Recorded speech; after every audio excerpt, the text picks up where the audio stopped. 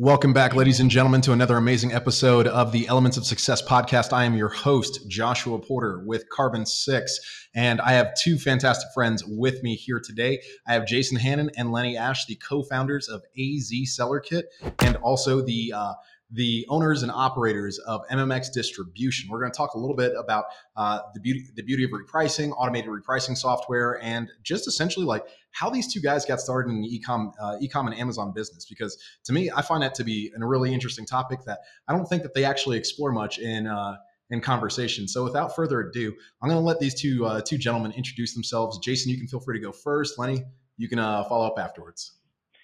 Gotcha. So my name is Jason Hannon with, like I said, AZSellerKit and MMX Distribution. We have a background from retail back from 1996. We used to own retail stores called Entertainment Outlet, and that got us into the Amazon space as we were from 2001. I believe we were selling DVDs and music. Obviously, DVDs and music took a left turn somewhere along the line when you couldn't sell that anymore. So we took that expertise of Amazon selling and opened an agency to help other sellers that wanted to get their product on Amazon and private label. We were kind of an agency before there was something called agencies. And we took all of that software knowledge from being on Amazon and eventually opened up to the public a forward-facing version of our internal software that we used over the course of 20 years.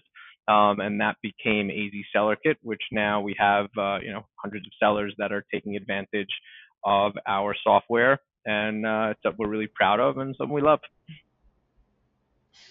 Yeah, so I've been working with Jason in this retail operations from around 2001. That's when I joined the team, and that's kind of when we got started on Amazon back then. Also, my name is Lenny Ash, and the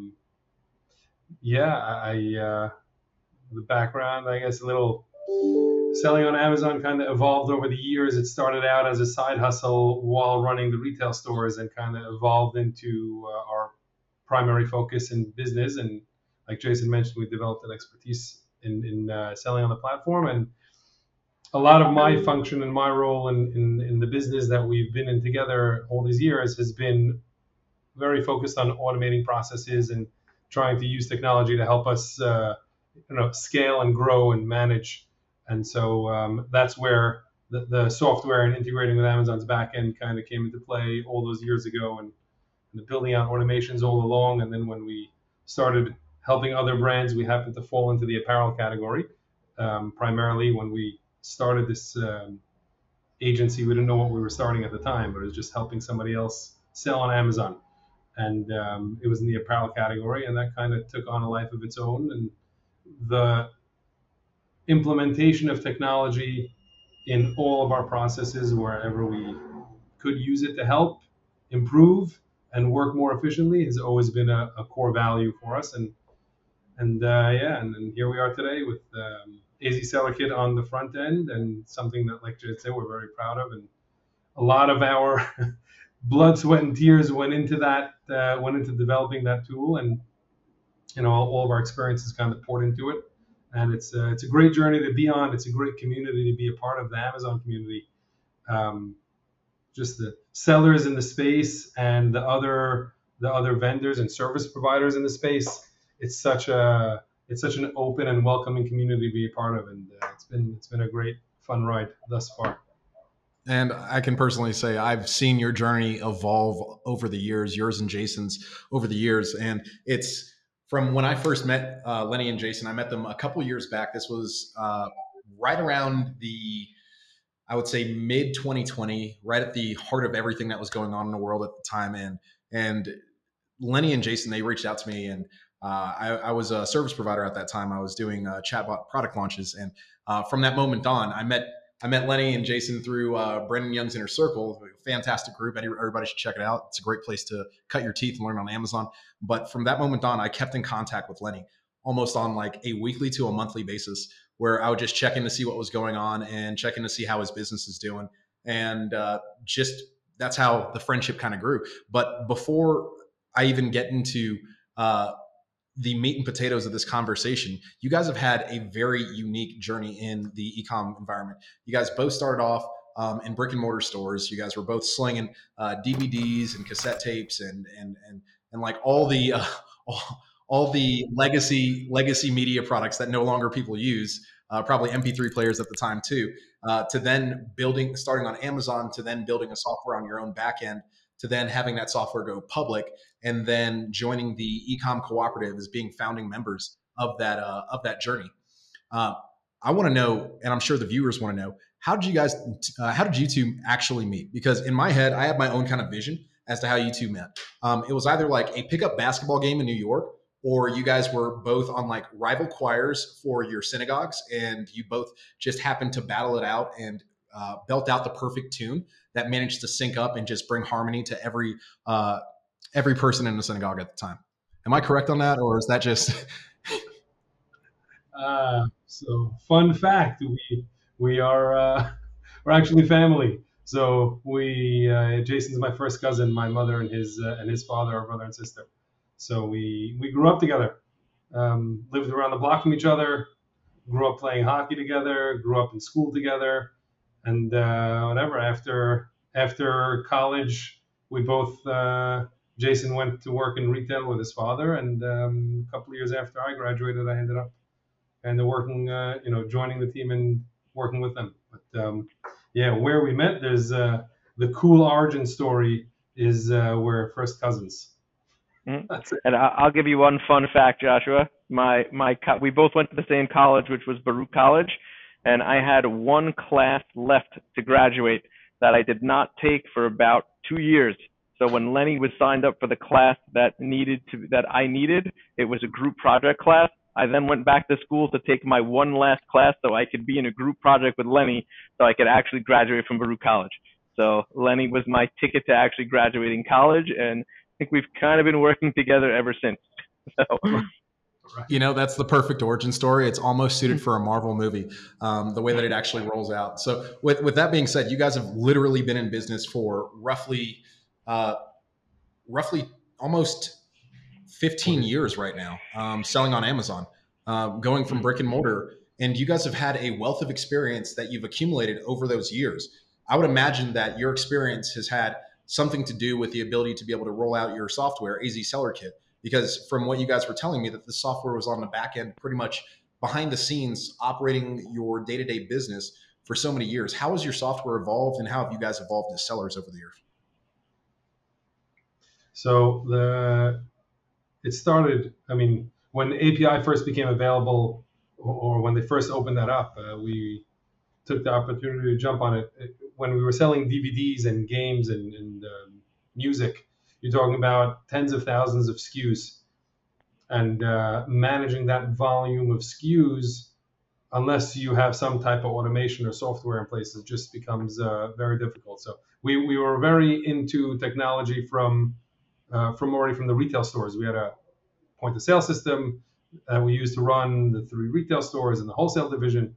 And so when we saw an opportunity to start using Amazon's API to potentially start, automating some tasks or integrating with Amazon's backend to make, shipment. We were part of the pilot program of FBA, so we were kind of just dabbling in this from day one, and just using it to really analyze data and make buying decisions. When you're in DVDs, that's you're just replenishing, watching run rates, looking at what's selling at what rates. The breadth of the catalog is so huge that it's just a question of catching the gaps, catching where you're going to fall short in terms of inventory. So kind of writing out inventory management and sales reports and things like that is where it started. And when we got involved in 2015, we got involved in our first account that was not ours, that we were helping someone else, and it was in the apparel category. When we got involved with that, it opened up a whole new side of challenges in terms of managing apparel. When you're selling a DVD or any other hard goods on Amazon, it's one SKU. Your listing is one SKU. That's your ASIN, is the SKU, and that's all you have to worry about. But when you get into clothing, you're dealing with variations colors and sizes, one listing can have 150 ASINs attached to it.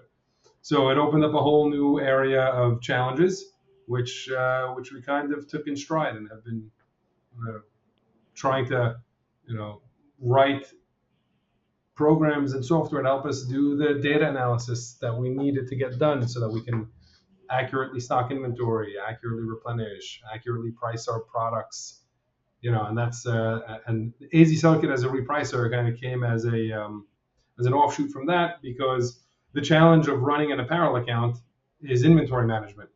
If you have small, medium, large, and extra large, and the medium and the large sell better in the apparel world, at least not the e-com world, the apparel retail world, which is where we were buying from, so to speak. The merchandise, the inventory, the way the list was coming from, importers who sell to brick and mortar, and all of their inventory is in assorted case packs: small, medium, large, extra large. 4884 makes 24 in a case. Four of one size, 8 and 8 and 4. So the medium and the large sell out, and you're left with smalls. What do? What levers can you pull to try and control the velocity of what's going to sell and what pace? And that kind of naturally evolved into pricing, and that's where we started dabbling in pricing and trying to write an algorithm that would help us manage our inventory using pricing as a lever.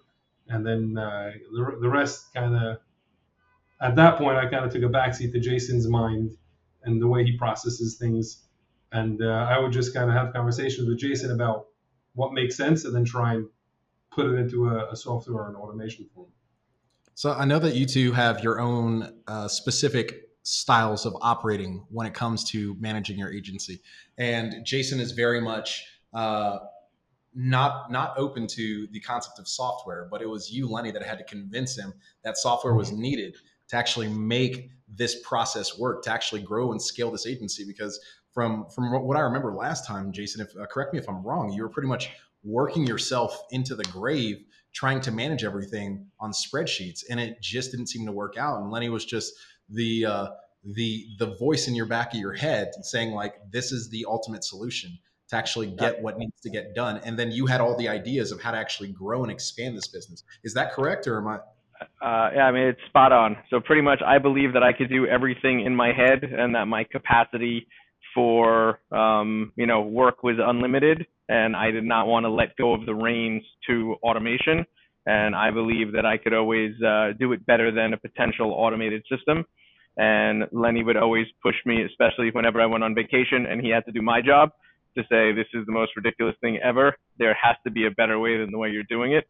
And eventually I succumbed and realized that it was time to get to the 21st century and allow some automations to take control. And once me and Lenny were able to have a meeting of the minds where I was really able to see that the ideas and concepts that were in my head could be automated, it really took us to the next level. And then I think once every 6 months, Lenny would tell me, I really want to sell software. And I would say, this is not what we do for a living. We don't sell software. And then eventually I kind of realized that, Lenny had figured this thing out really well enough so that we did have a really strong sellable product. And once we turned our ideas forward facing, we would get tons of input from other sellers and other people. And that really brought it to the next level as well, because it was something that was, originally just mine and Lenny's brainchild that then became all of our accounts, ideas and concepts together from different industries that really has grown into a really, I would say, I don't even know if there's an original idea left in the software. It's basically just, a conglomerate of greatest hits of all the ideas that we've collected from all of the amazing accounts that we've been able to work with. Your AZSellerKit is essentially the Phil Collins legacy edition rolled into. Right. rolled into one software right there. It's got all the greatest hits. It's got Susu Studio, In the Air Tonight, and then whatever else he made afterwards, which nobody knows. But I honestly think the real idea came from like Lenny having to do your job at the end of the day, and he's like, "Man, I don't want to have to do this, man. This is exhausting. I already have my own work. Like, I need to really convince Jason to actually adopt this software and get in on this." So now we know how AZSellerKit came around, and this is after years of you guys putting your blood, sweat, and tears into one, running an agency, which I imagine is not easy, but doing this at scale for hundreds of sellers that have thousands upon thousands of SKUs, and then being able to keep track of all of it. I would say, Jason, your mind is more like the Amazon API than anything else when it comes to that. But being able to take those ideas and then put those ideas not from pen to paper, but from idea concept to script to active input, and then seeing how this actually makes the process a lot easier. That was like a breath of fresh air for both of you guys, and it was one of those aha moments that you either will make or break a business. So with that being said, let's talk about AZSellerKit and what AZSellerKit truly focuses on, because in my head, a lot of people think of AZSellerKit as the repricer software, but that's the hook. You guys do so much more than just that. You guys mind telling me a little bit more? Sure, I'll let Lenny take it. It's funny. Okay. I like how you guys do this too. Yeah, This is great. I'll start off with that one. So yeah, I mean, like I mentioned before, when we started writing software, is managing apparel accounts and having to deal with so many different SKUs and variations and such. Really analyzing the business, knowing what to reorder, managing the inventory. Those were the core. Back then, when you ran an Amazon business, those were the core functions of running an Amazon business. There was no Amazon ads. There was no marketing. Just create the listing and make sure you're in stock. Like that's what it meant to manage an Amazon account in 2015. And so in the apparel space, you're just dealing with thousands of SKUs that renew every season, hundreds of variations on listings, and understanding the data and trying to see the patterns so that we can properly stock inventory, make the right decisions. That's kind of where it came from. And so the first few years we were developing it for internal use. We were really just trying to understand the data that we were, the sales and the sales patterns, and make sure we were properly stocked, making the right business decisions. And that's what the tool really became. It became a replenishment report. It became a forecasting model. It became an inbound shipping management tool. All these different elements that you need to run your Amazon business, in the pre-marketing days. That's kind of where it all started. So when I was telling Jason we should sell software all those years ago, it was like, I thought we would hit the market as a business analytics tool. And that's kind of what when we did our soft launch, that's kind of how we started pitching it. And nobody seemed to care about analytics. There were other softwares on the market that do a fantastic job at reporting and analytics also, for a fraction of what we wanted to charge for our platform. And so it was just hard to resonate with people to even give us a shot. Free trial, no credit card, just use it, just try. No one really cared. But once we reframed AZSellerKit as a pricing tool, it's very easy to measure ROI, or at least the way we presented it. If you were selling an item for $30 and the tool repriced it to $35, that $5 delta, we consider that ROI. So you spend money on the software, here's your ROI in dollars. Forget about all the other added value. That's the ROI. So when we had introduced that as the hello, the response was always, but I'm private label. I don't compete for the buy box. Why do I need to change my prices? And there's you compete with your competition. Your competition's always they're always doing something that's making them a little bit more sexy, a little bit more marketable, whether that's changing their images, changing their title, ranking for new keywords. Like the price point is, to me, one of the most important and pivotal factors when looking at a product to purchase. Outside of images, outside of reviews, it comes down to price. Like everything else in my mind is extraneous and is meant to please Amazon and pat Amazon on the back and make Jeff Bezos and his magic computer box smile so he can go do some more crunches. But what really matters is, to me, in my opinion, like is this worth the price that I'm paying for? Are the images good? And do the reviews actually resonate with me? And to me, if you can speak to my wallet, then you're speaking to my heart. Correct me if I'm wrong, but I imagine Uh, that's like uh, the process that you guys had in your head too, Yeah, coming and from I think retail. what we realized to what you're saying, which I think is super important, is what speaks to your wallet and your heart changes over time. And Hmm. what you're willing to pay for a product in December during holiday season or during Mother's Day or during any of these different times changes dramatically. So to hold your pricing at the same level over the course of so many seasons and different, cadences and Amazon traffic is what we found to be a mistake. So the ability to price items dynamically as people's heartstrings change based on the time of the year, $20 looks very different in August than it does in December. So moving that price around accordingly based on inventory levels, based on demand, is really where we found the ability to give our customers a lot of extra value. During COVID, inventory was limited, so you could sell product for much much higher because inventory was limited. And now we're at a time where inventory is not as limited, so pricing needs to come down. But if you're being able to do this with software, you're going to be able to capture that sweet spot for where you have the right velocity and the right price to capture where demand actually is at a moment in time, which if you're just holding your price stagnant, you're really missing a lot of what it means to be a shopper on Amazon. It changes on a regular basis. You're also missing on what it's like to actually be competitive in the marketplace. So if your Hmm. competition is actively pricing their product $5, $6 more, but people are buying yours at the same rate that they're buying theirs, you could easily increase your product to $5 and $6 more. That you have additional profit. Now you're actually really padding the coffers of your business. But what Lenny actually said was really unique, right, about AZSellerKit is that when I remember when you guys first did your soft launch. In fact, Lenny, you came to me and asked me if I knew anybody that was interested in this tool, and I gave you a couple people that I possibly knew of off the top of my head.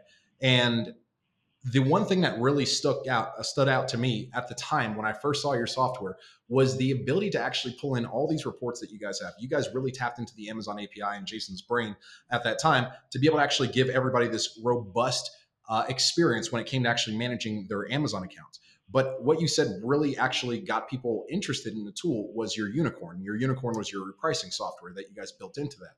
And that brings me to essentially my next point is that when you first rolled that out, how did that impact the Amazon community then with your repricer, your dynamic repricer, and how is it affecting Amazon sellers now with the current inflation that's going on in the United States? Whew, that I'm gonna, even if Lenny wants to talk, I'm gonna take that one. um, the so Amazon is so tough because people are really afraid to raise pricing because everyone's afraid of competition. But not only are costs going up from factories, you also have Amazon themselves increasing all of their costs. So you have really no choice but to raise pricing on your items. What has been happening is a lot of people have been coming to us with larger catalogs that say, I'm afraid to just raise prices across the board on my entire catalog, but I know I have to raise prices somewhere. So what we're really able to do with software is pick through a catalog that has a lot of items, and we're able to find that maybe 50% of that catalog can afford a price increase because inflation is rampant all over the place, and you won't suffer a velocity decrease. Whereas other items, you may not be able to increase your price like you may have hoped. But to take a blanket approach and just raise your prices by 20% on everything is something that can be, dangerous and people aren't comfortable with. But finding that sweet spot through software where you have to raise prices, but you're just not sure if you can do it on everything, that's really where software can help, where it's going to try and increase your prices and figure out what sticks and what doesn't stick. But you really are in a tough spot now as a seller where you have to try and figure out how to make margin and not just pad Amazon's pockets and Jeff Bezos's pockets and just sell and get squeezed out and not actually make money. So we're really, we're all in the same boat here of trying to make money, and we've really seen that when people come to us, that they're surprised at how much of their catalog they can actually increase their prices on without having a negative effect on their velocity and sales rank. So it just goes to show how flexible the market actually is. And currently, right now, what I'm in my understanding of what's happening on Amazon is that sellers are getting this kind of short squeeze that's going on right now, with the prices actively increasing on FBA consistently year over year, with increased prices across the board. But to also how this actually affects the end user and the buyer at the end of the day. So with Lenny, I'll ask you this question. Should private label sellers actually be testing different price points? And what would you say is the safe threshold? If 20 is too high across the board, what would you say is consistent per product? Right. So in terms of the threshold, I'll let Jason speak to that. But the first part of your question was, should private label sellers be testing pricing? We found that as we started trying to get our product AZSellerKit to the market, we found that as we would engage with sellers and kind of explain what we do, the mission really shifted to education.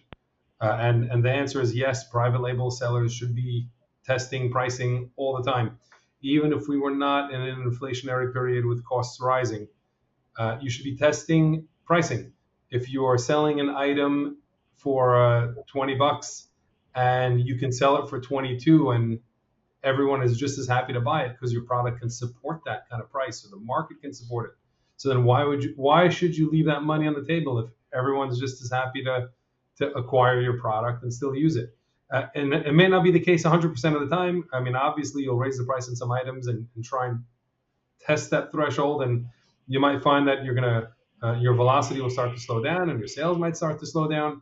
So then you lower the price back to where it was and watch it kind of rebound, as long as you're actually watching it and doing it. I mean, software aside, right, to all those private label sellers who are just starting on their journey, or even in year 2 of their journey, where you might have 2, 3, 4 listings. You don't necessarily need a software to automate pricing if you're in that category.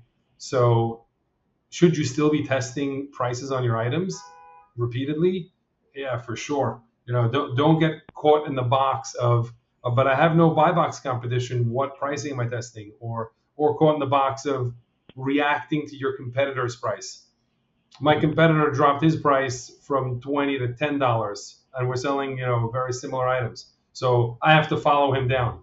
You don't necessarily have to follow him down. If the market is going to shift and react to his price, your sales velocity will tell you, hey, you need to lower your price. But if your sales velocity didn't dip and your market share is the same, because you can tell your BSR is the same, or still improving, then why should you start lowering price just to match a competitor if your item can support the price that you're at, or even higher prices? So that's really the should private label sellers be testing pricing? Yes. Just because an item sells, even if you're a larger manufacturer and you're selling to all the brick and mortar stores, a lot of the kinds of companies that we're dealing with, they might know that in one of the major department stores, their item has a retail, and the price retail for this item is $25. That's what the item sells for at a retail. So when they listed it on Amazon, they put it for the same, $25. Just because it's $25 in a brick and mortar retail store doesn't mean that Amazon should be $25 also. There's that element of Prime and convenience of same-day shipping or 2-day shipping, and just clicking and having it show up on your doorstep. You can probably get 26, 27, 30.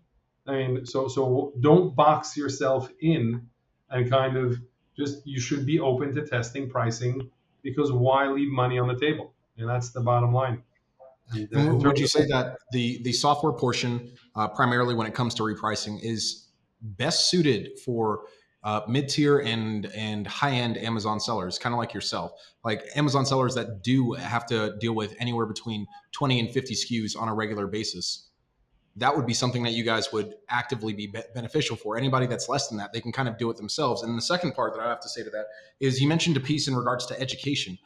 When it comes to certain experts in the Amazon industry, when it comes to the concept of what they teach, they would often actually rebut against the notion of repricing your own product because it affects BSR. What are your thoughts on that, and how do you actually go to prove them wrong to show that when it comes to actually changing your price, there's a right way and there's a wrong way to do it? Correct. Oh, So that's a Jason question. there's a couple of there's some, I'm going to say, some confusion on that topic, which is where your product is in the product life cycle. So a lot of the information that's out there is really based on launch. When you're launching an item, you do want to hold your pricing as stable as possible and even as low as possible to try and, sell out and move through your product, with a bang and not mess with the Amazon algorithm. Even if you have to sell out, when you're launching a product, you want to actually try and, go as fast as you can without experimenting, because you're in that launch phase. You want to rank and you want to get your item to the top of the page and, get to page one. How long that period is, let's say, is up for some philosophical debate. Is it 90 days? Is it 120 days? Let's just say, for argument's sake, 6 months. I don't think anyone will debate that after 6 months, of an item selling, if you've been in stock, for the most part, that's considered mature at that point where the item has some history. Once the item now has history, moving pricing around, if done conservatively, is something that makes sense and will not hurt you if done properly. So a lot of the software and the way we do repricing was built off of the fact that I have anxiety, and I have a lot of anxiety as we move pricing up, and just with, fear that these price increases are going to lead to sales velocity dips, falling off page one, even falling off page two, bestseller rank drops. These are things that we, really try and avoid while raising price. But if you move pricing up slowly and are tracking your velocity as you're moving price, you can make intelligent decisions as you're moving, again, which is really what we do through software. But even if you're not, using software, we believe in very small price increment increases, 2%, 3% at most, as you move over the course of time, and really trying to work your way up the ladder, so that you don't actually experience a major drop in your velocity. At the end of the day, your sales rank and your placement is not based on your retail price. It's based on your conversion rates and if the item is actually selling. So if your item's selling for $20 or $30, the Amazon algorithm doesn't really care. But you don't want to go from 20 to 30 and find out that it fell off a cliff. You might be able to support that retail, but you need to go really slowly and make sure that as you're moving up, if there's any bumps along the way, that you're moving your price, back down quickly. We always say we go up slowly, but we bring our prices back down aggressively to make sure that there's no, real velocity dips. But it really is all about your velocity and conversion rates. And if you're doing that properly, you can move your pricing up without getting hurt, which is really what everybody's trying to do and is everyone's afraid of happening. So with that being said, you're obviously you're going by the notion moving it slow and steady will help you win the race. But if you come into any kind of bump in the road, then you would go back to your reset baseline. Is there any like healthy medium that you would have in between that, instead of going all the way this slow and steady pace that maybe have taken a week or 2 weeks to actually get to this new standardized price point that you really want, to then going all the way backpedaling and losing that time frame? Are there any kind of different pricing strategies that we could try along the way? I mean, we for the most part are, believe in testing and retesting. Mhm. So, as we're moving up, and we're going down, quote unquote, aggressively, but, if we made it to 24 and it starts to suffer, we're not going from 24 back to 20. You're Mhm. trying to find that happy medium, which might actually be 22, might be 22.50, might be 21. So it's not it's not a drastic move from, 20 to 25 to 20 to 22. It really is incremental moves, both, up and down. Just, with the idea is that if something is really connecting, not to be too risky and say that I'm selling it for 22 and it's doing great, let me try 27, and to try and have the patience to work your way up so as not to, have any problems along the way. And on the way down, doesn't mean you have to just completely give up on the process. It just may mean that this price point that you're at right now is not supported. and maybe your competitors now in the marketplace got really cheap, or maybe something changed, whatever it is. So you got to try and work your way back down to find that sweet spot, and that's really what the software is trying to do consistently over time. And Lenny, I'm going to throw this question at you. When it comes to the option of your software, how would you say it's the best way to actually manage something like this? Because there are other softwares out there on the market that do repricing, and some are role based and some are AI based. But I want to know your thoughts on this because it seems to be a pretty hot topic that's open to discussion. Yeah, so definitely AI is definitely a hot topic. Machine learning, artificial intelligence. There's billions of there's patterns in data everywhere, right? And that's kind of all the reports or business analytics that we wrote over the years to help us manage our businesses. The point of all of them was to try and find those patterns and learn from it so we can make the right business decisions. So when it comes to pricing, you can build out a model in AI where your model is as good as the data that you put in. So you can dump in billions of data points in terms of historical pricing and velocity and things like that. And over time, that's the idea behind AI or machine learning. They'll read the data points and find the patterns that we can't compute, but the machine will find that pattern. The challenge that we've had with using some of those options in the past ourselves for the accounts that we've been running is Jason's anxiety level has been the primary challenge. The data and the model might predict that you should sell the item for $3 more, so raise the price now. And then you're watching your sales velocity slow down because the price went up. And the model says this is right. The model says, based on the data and the market analysis and whatever you put in, that it's right.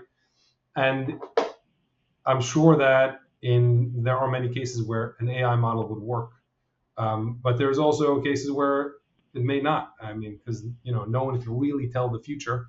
You're just trying to look at past patterns to figure out as best as you can what the next step would be.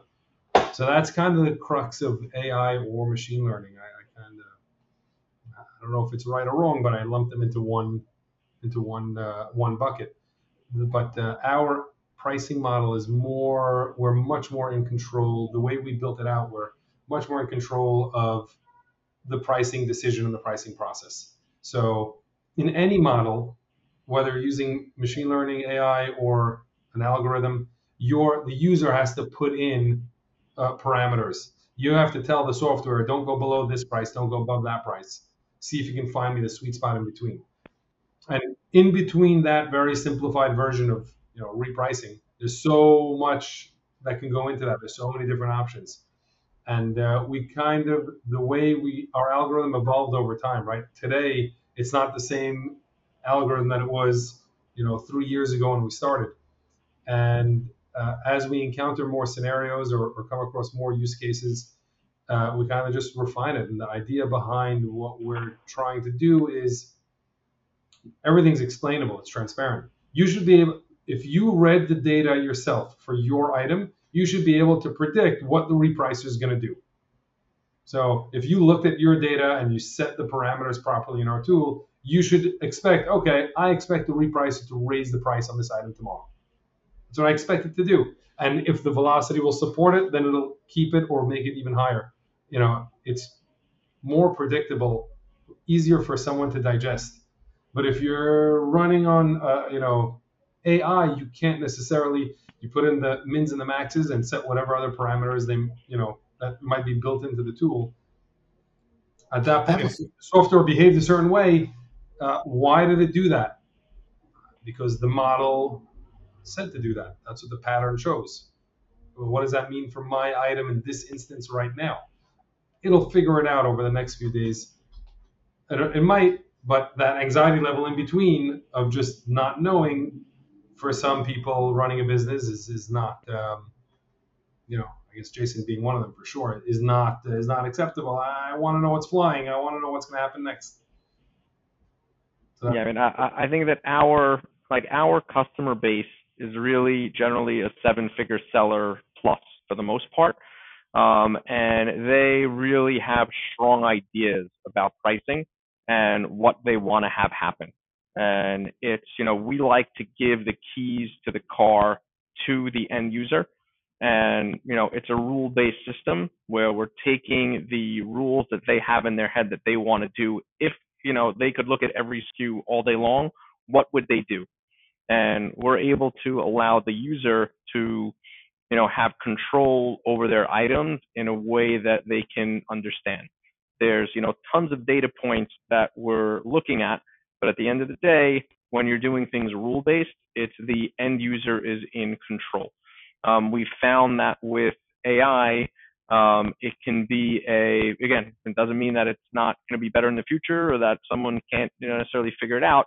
But, as it stands now, that with AI, there's just a little bit less control and a little bit less of an understanding of what's going to happen on, an item level. And, if somebody's selling 100 units of an item, in a day, they tend to want to make sure they know exactly what's going to happen with their item in every scenario. And, we're fielding questions all day long of just saying, explain to me what's happening here. Very good. I see it went up. I see it went down. I want to understand. And we're always able to give our client base a clear understanding of what's happening. And, if they're unhappy with what they see, they know they can always make an adjustment to the rules to do what it is that they specifically want to do. So I think there really is, it's tough to paint a right answer that artificial intelligence can figure out for everyone. We really found in speaking to all the customers directly, everybody's ideas are a little bit different. And, the software really allows for their individual ideas to flow through to their items, that they've built. And they're generally, when you're 7-figure sellers plus, they generally have a really good understanding of their products and what they want to do with them.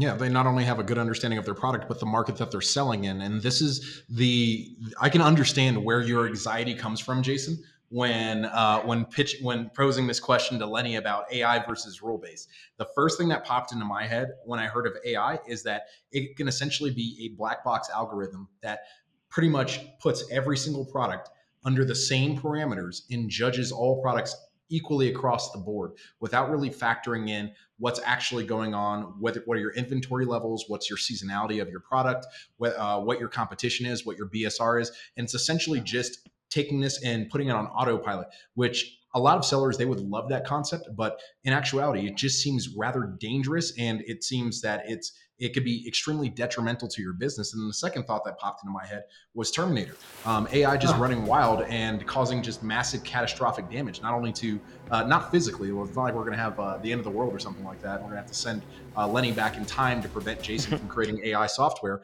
But that essentially can put the brakes on your business for quite some time, because you could end up repricing yourself out of business, or overpricing yourself out of business. And speaking of pricing, this is something that Lenny actually mentioned earlier, was the race to the bottom when dealing with other Amazon sellers. How do you actually go about combating this and educating people when you see your competition actively dropping price left and right, but you feel that your product is at a steady price point and you really don't have any kind of issues actually selling at this price point, but you don't want to actually drop your pricing along the way? I'm a novice in this aspect when it comes to this. You guys have been developing this tool for 12 plus years on the back end. So you telling me the evolution of this, clearly the original AI that you guys had in place for AZSellerKit is obviously a lot more mature now than it was then when you guys first initially rolled it out. But yeah, it seems like everything has actively changed, and you're taking in all this additional information and seeing this as a pro instead of a con. Again, like that was just my ignorance coming into place, because I don't know as much as your software does as you guys do.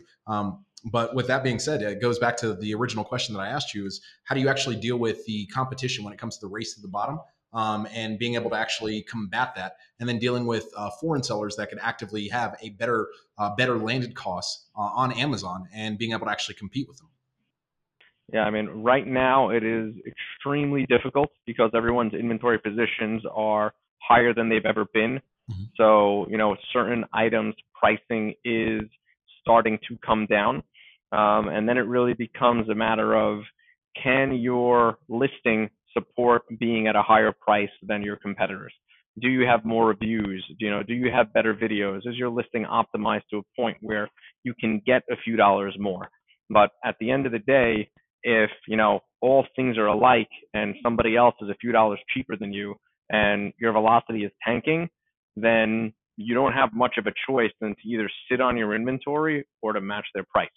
So unfortunately, other than listing, optimization, some ad spend and, things like that, that can try and drive traffic to your listing at a higher price, if you're in a highly competitive category and, your competitors are, killing prices, then you got to make a decision on how much longer you want to stay in that category and how deep your pockets are, and if you can, weather that storm until, I mean, right now we're in a storm. The economy's, headed in the wrong direction. Inventory levels are high, and, whoever is left, in my opinion, at the end of this, year, because there's going to be some things that are going to shake out, is probably going to be able to, make some money again later. But this cycle, if you're in a competitive, area where inventory is, overstocked for your competitors, it's not a fun place to be, and there's not much, you can do other than try and, improve your listings, match pricing, and, try and get to the end of this little down cycle. Yeah, I will agree with you on that. And in regards to that storm analogy, I would say like over the last couple of years, that's what Amazon sellers have been actively feeling. Is I would say at the start of COVID back in 2020 was the first band of the hurricane that that all sellers felt, and with their inability to actually get inventory checked into Amazon, then came the tail end of 2020. The beginning of 2021, where everything was just kind of smoothing out, where we were in the eye of the storm, everything seemed to be calm, everything was going back to normal. Now we're dealing with increased prices over at Amazon, and then having to deal with ultra competitive niches. So this is the backswing, so to speak. Not to make a tennis analogy, Jason, but the backswing of the storm that Amazon sellers will actively be going through. So with that being said, Lenny, I want to throw this question out to you: why is the item sales velocity ultimately the best metric of using when gauging effectiveness and any chance on changing your listing over time? Yeah, I think one of the points Jason mentioned a minute ago is, I mean, if you try and react to what other listings are doing, then you may be leaving money on the table. At the end of the day, if your sales start to decline based on a price move that you made, or your sales start to go up based on a price move that you made, if you price something down and the sales went up, or you price something higher and the sales went down, at the end of the day, your sales velocity is going to tell you the story of what's happening with your item.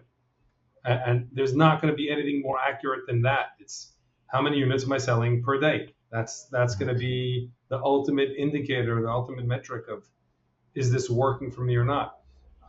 Obviously, that ties back into profitability. You might be less profitable from a margin standpoint, but if you sold more units, then it might equal more profit dollars.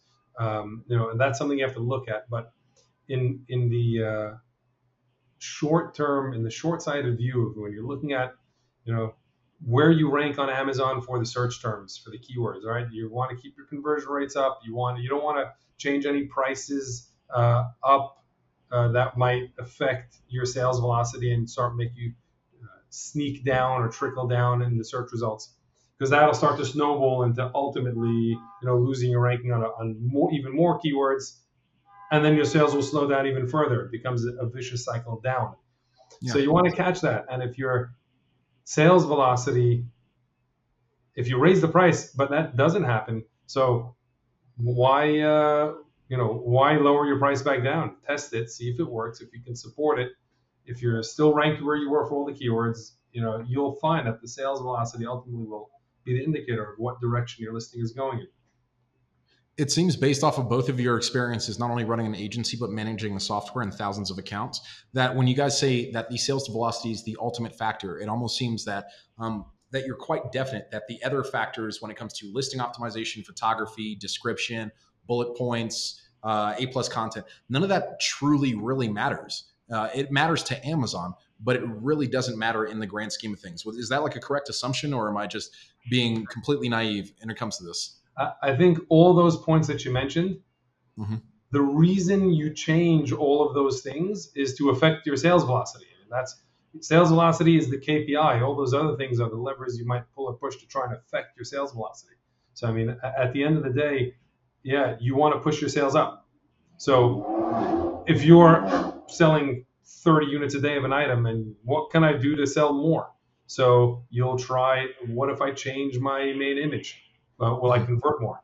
What if I change, what if I add A plus content? Will that help, the traffic convert better, which will result in a higher sales velocity? What if I spend more money on advertising? That'll drive traffic to my listing, which if my conversion rate at the very least remains consistent, will drive sales velocity. I mean, every optimization that you take, do your keyword research and start to optimize your copywriting for all these different keywords. What's the goal? So that you can rank in the search results for those keywords, right? Why do you want to rank in the search results for a keyword? So that you increase your sales velocity. I mean, the funnel starts on top with all those things, but at the end of the day, what you're looking at is going to be your sales velocity. And a footnote to that, or I mean, it's really more than a footnote because the real goal is to be profitable. Yeah, so as long as your profitability is moving in line with your sales velocity, so it's definitely something you have to watch. It's definitely another metric on an account level and on an item level that you have to be keeping an eye on. But as long as your profitability is going in the right direction, and your sales velocity keeps on going up, that's a win. And all those other things that you mentioned and that one might do, the ultimate goal is to bump up that number. So that's kind of why we. Then how do you factor in the outliers that are on Amazon? And I'm sure that we've all seen these products where it's like their images are crap. They barely have any kind of description, but they're kicking ass. They're beating out every other person in that entire category. How do you factor that in? Because everything that you've just mentioned, which again is sound reasoning on making your listing the most effective and most impactful on Amazon. But how do you deal with like those images that when you go to click on the main image, it's not even like a full 1080p HD image or anything like that. It's like something that's 480p from 10 years ago. And I don't want to name any brands out there, but we know which ones we're talking about. That they're just still kicking ass on Amazon to this day, and they're beating out all their competition. Is this Amazon playing favorites, or how do you factor that in? I think those at this point in the game, those have to be outliers. I don't take any high volume search term or any regular item that you're looking for. Search at this day and age already, you'll find that most of the homepage, the top of the search results is all listings that are souped up and well done. But you'll find the outliers that are in there, and in terms of competing against them, you have to do whatever is in your control, and then just measure the results and kind of try and track what you're doing to see if the changes that you made have a positive impact, and if they do, continue in that direction. There's kind of nothing you can do to really, Yeah, and John, I think that what you're referencing there, Joshua, is I feel like doesn't happen anymore for new items where you can list something that's awful, but there's a lot of legacy items that have been on page one forever with awful images and no bullet points and stuff like that, that it seems like Amazon's algorithm, if you're on page one and people are still buying it, then it's very tough to get knocked off. And if a customer still sees that in top of search for whatever that keyword is, because it's been there for 2, 3, 4 years, or they've been there for however long, Amazon in that sense doesn't care if you just created a listing yesterday that looks, lights out better than that. Mm-hmm. Amazon knows that this item has sold 5,000 pieces over the last year, and until something else, can knock that off its perch, it's going to stay there regardless of, the images that are there and anything else that's there. So once you get to the top of the mountain, Amazon makes it tough to, get knocked off of that, the top of the mountain.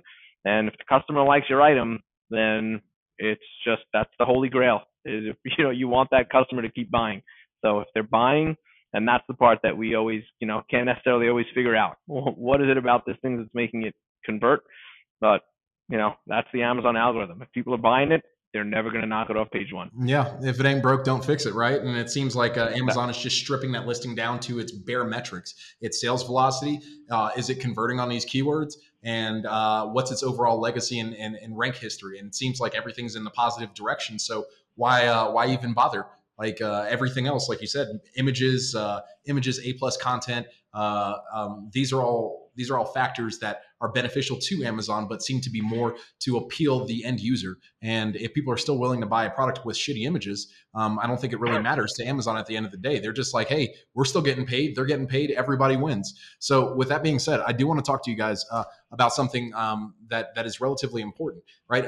Understanding the importance of profitability in your business. I'm sure you guys could speak on that in length. I mean, that's yeah. We spoke about sales velocities being one of the primary metrics to measure. You know, all the changes that you make. You know, how's it affecting your sales velocity? But at the end of the day, the point of being in business is to make money. That's to make a profit. So there's a lot of Amazon expenses that if you look at an item, it's a $20 retail, $4 FBA fee, and a 15% commission. You think $20 retail means $13.50. Item cost me $10. Boom, I'm making $3.50. It sounds great, but there's other expenses and overhead that go into running an Amazon account. The inbound shipping cost, the cost of returns, Amazon losing merchandise, Amazon finding merchandise, the whole reimbursement side of the game, the storage fees, the bumped up storage fees when it's holiday season, the long term storage fees if things are overstocked. All those items that just don't jump out, all those expenses that don't jump out at you, those are very important to keep track of on a holistic level, on an account level and on an item level. And having insight into that kind of, having insight into your profitability on all layers of your business is ultimately going to be, if you don't and you were bleeding and you didn't know about it, you just in a year from now you won't be in business. I mean, it's that. If you're asking how important is it, it's top of the list. I mean, that's what you're trying to. That's what you're in business for. Yeah, there's a lot of softwares out there in the space. Well, what I've come to experience dealing with a lot of Amazon sellers and being in the software space myself is that a lot of Amazon sellers don't even know what their actual profit margins are. They're wildly unaware of how profitable their business actually is. They're just essentially going by the standardized KPIs and metrics. So you guys, I honestly think what you two would be beneficial at doing is hosting like local meetups where you're educating people on how to identify the profit margins within their businesses and then getting them to sign up to AZSellerKit. But with that being said, I do want to pick your brain on some Prime Day hacks because that's literally right around the corner, and I want to know what your thoughts are on how to deal with that and pricing strategies. Jay? So Prime Day is, our feeling on Prime Day is either you go big or go home. There's so many, sales on Amazon during that time frame that if you want to make a splash, then you really need to make a splash to try and not make money on Prime Day, but really try and juice your ranking going forwards, where you're slashing prices, reducing things, where you can really drive traffic to that listing on Prime Day and see the benefit not on Prime Day, but after Prime Day, where you kind of have some, wind beneath your sails over there, where you can, become profitable after Prime Day.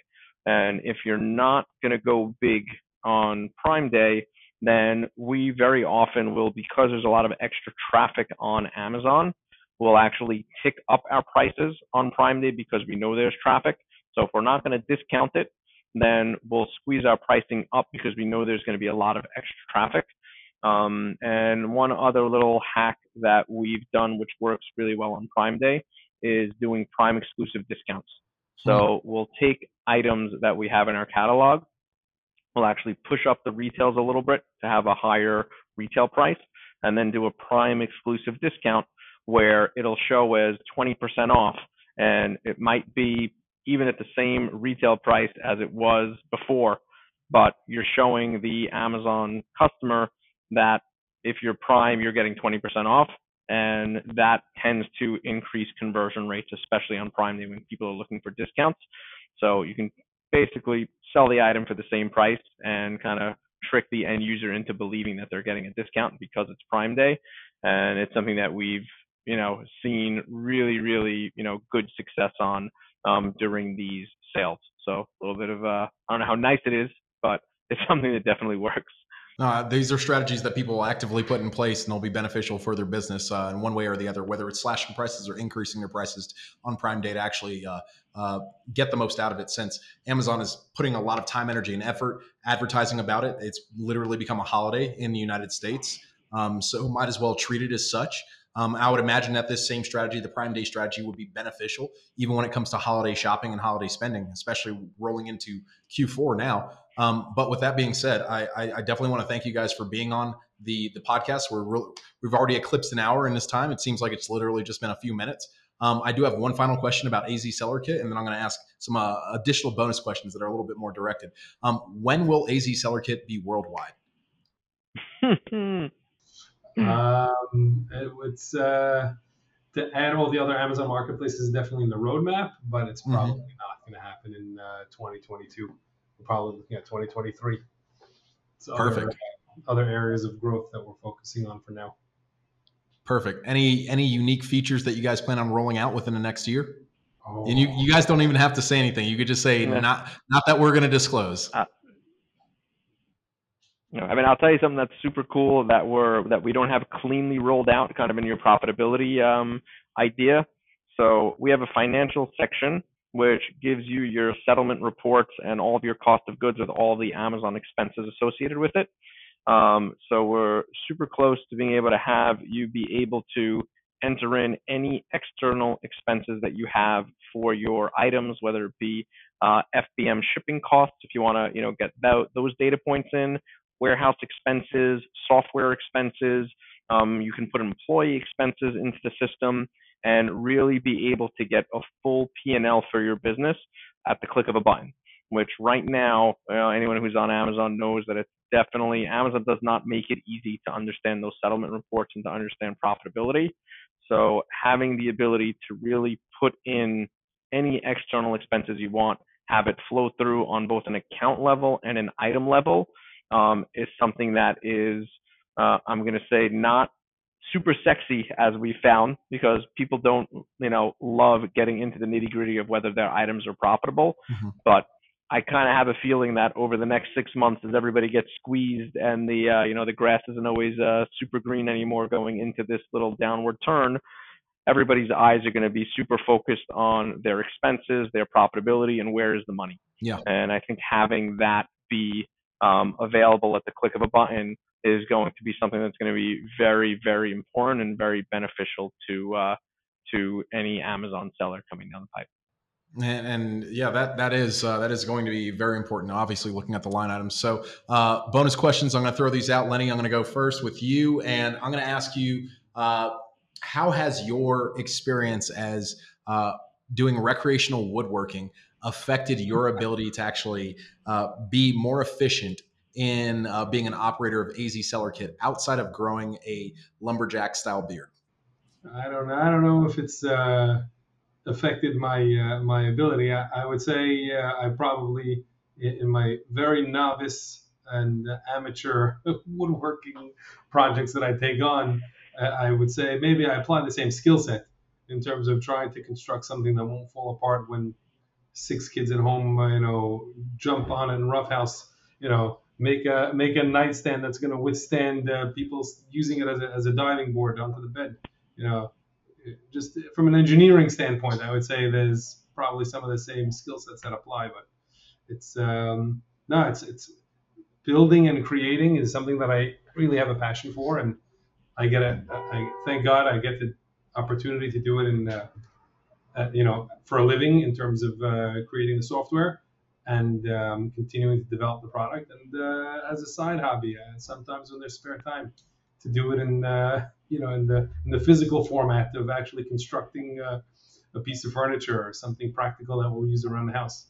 And measure twice, cut once, and mistakes are permanent when it comes to woodworking. So that's a beautiful answer. You have to factor that into place, especially with the line of work that you do as a software engineer. And Jason, last question: how has tennis helped you stay in top form while managing AZSellerKit and MMX distribution?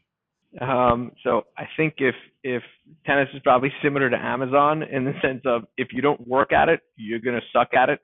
And it's very, very tough to think that you're just going to get up in the morning, get on the tennis court and be good. If you don't put the work in, then you're just not going to succeed. And, when it comes to, Amazon and everything that, the amount of work that it takes now to actually succeed on Amazon is, it's not easy. So if you're not willing to put the work in, then just don't even get on the court. That's really the way that I look at it. Yeah, Amazon's not a lazy man's sport, and neither is tennis. Well, with that being said, fellas, I definitely want to thank you for being on the Elements of Success podcast powered by Carbon 6. Lenny, thank you. Jason, thank you. Guys that are watching this, listening to this, all their information will be below in the bio. You can find them on LinkedIn, Facebook, if they actually accept your friend request. It's rare. And you can head on over to AZSellerKit.com. You can sign up for a trial. You can actually check them out. You can actually schedule a demo with these gentlemen, and they'll be glad to walk you through it. And if you're looking for any agency level services, you can hit them up for that as well. Again, this is Joshua Porter, over and out.